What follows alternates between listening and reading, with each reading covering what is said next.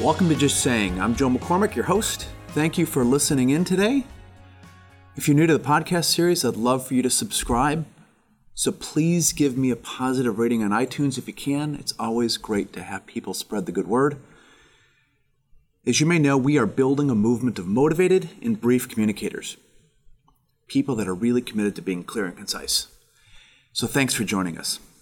As you may know, I've written a book called Brief, Make a Bigger Impact by Saying Less. I'm the founder and managing director of the Brief Lab, where we help leaders and their organizations master concise communication. The point of this podcast is pretty straightforward. Identify key moments when brevity can make you and your ideas stand out. The impact of concise communication affects not only you and how you explain your bright ideas and your plans and your strategies, but also how you build your career and succeed when others around you struggle. Brevity is tough, it's hard work, and when people do it, the differences are noticeable and immediate. So I am really excited to be here again today. Today's show is something that is near and dear to my heart. I just got back from a conference in Toronto, and the point of today's podcast is really owning a message by making it your own. So let me give you the backstory here. I am working with a company that has about 8,000 employees. It's a pretty big company, and in the last 10 years, they have tripled in size. So they are growing like crazy. And their head of sales, their chief sales officer, approached me, and he said, hey, we would like you to help us with our value proposition, which is kind of a fancy corporate word for the reason why people buy from them. Basically, their corporate story, their elevator pitch. Now, when people build these things, historically, they often get to be pretty confusing, pretty complicated. They run long. They're hard to explain. They're never really that effective. Surprisingly, because they're supposed to be an elevator pitch, they turn it into kind of a sales pitch. So I started working with these people a few months ago, and we really crafted a very clear and concise narrative, a story to help them explain, who they are and what they do and why they exist and how they do what they do, and really in a way that's pretty compelling. So I was one of their keynotes yesterday in Toronto, and I was standing up in front of their top 300 leaders, the global leadership team. And what was remarkable and ironic, actually, was the theme of their show was Own It. And the directive of the senior managers were, hey, listen, we're all getting together, once a year as the top 300 leaders of the organization, and we really need to, get our arms around the strategy of the business and the customers that we serve and the markets that we're going after.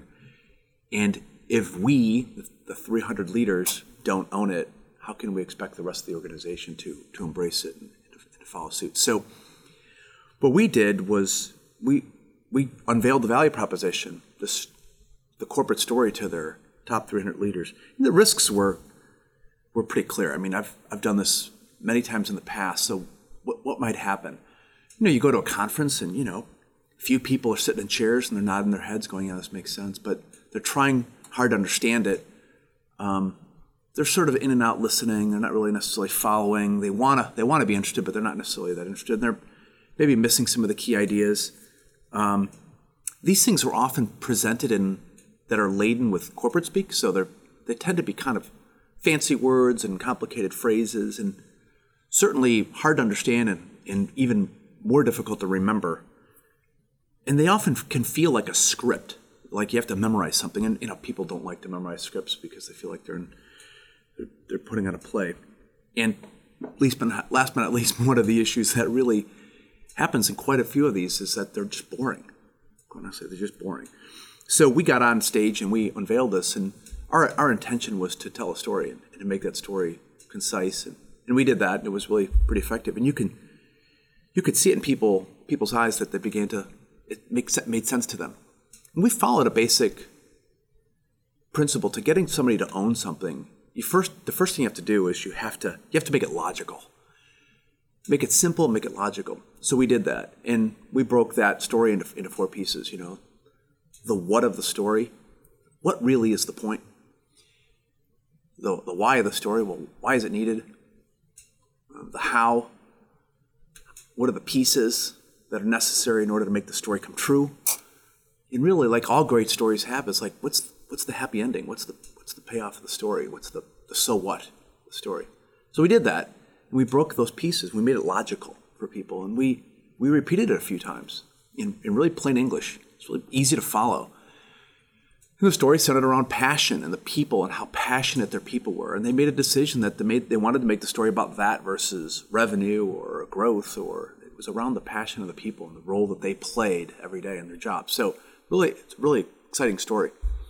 So that was the first thing is we made it logical. The second thing to own it is people have to make it personal. They have to speak the story, to explain the story to themselves in their own words and to internalize it. Because you can't just give somebody a script and then tell them, okay, just read this, because it's not authentic. You know, the big reason behind owning a message and making it your own is that only real authenticity works.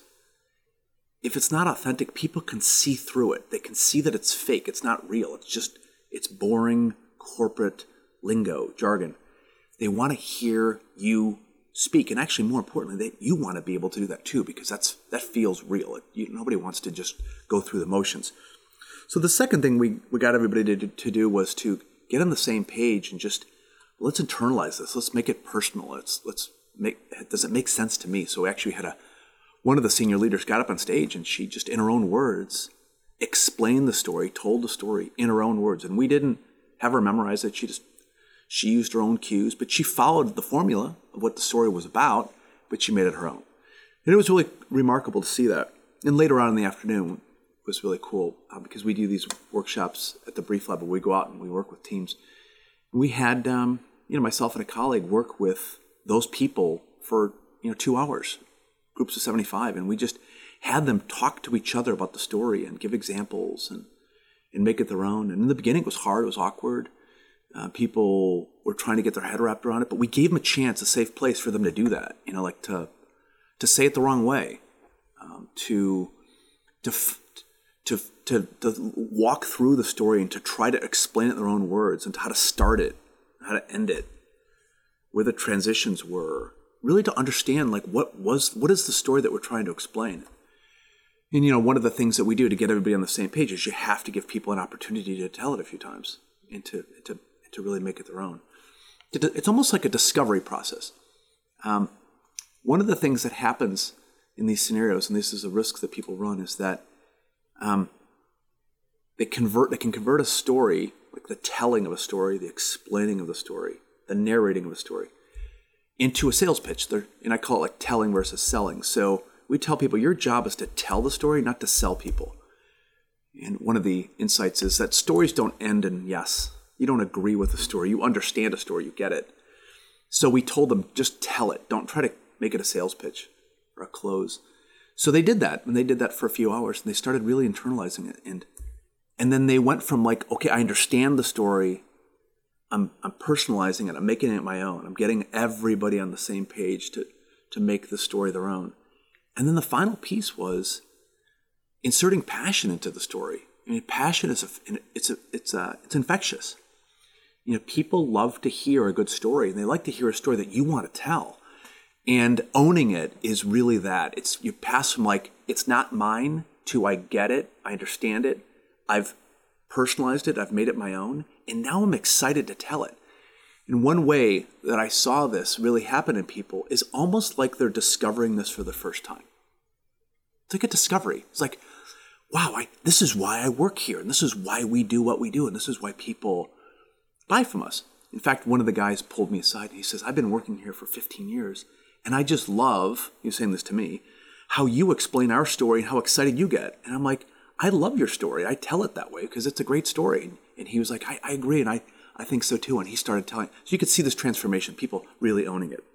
Well, that's what happened yesterday. It was really cool. It was really amazing to see how a small group of people, senior leaders, took this out to 300 people, and we gave them the chance to really own it. And now what's really great is they're going to go back to their offices all over the world, and they're going to tell their teams. We've given them the tools to be able to do that. Some basic one-pagers and some narrative maps and some key cues and a couple of little videos. And they're going to share that with their team, and they're going to spread the word. So it's really exciting to see that. So to kind of wrap this up, one final thought. The only meaningful personal messages are the ones that get through. If you don't make it personal, if you don't own it, those messages won't get through. Thank you so much for joining me. Just Saying is a podcast meant for you and for sharing. So please help me spread the word that less is more. If you want more information on our programs at the Brief Lab for teams and organizations, please go to our website at www.thebrieflab.com. You can also reach out to me directly via email at jmccormack@thebrieflab.com.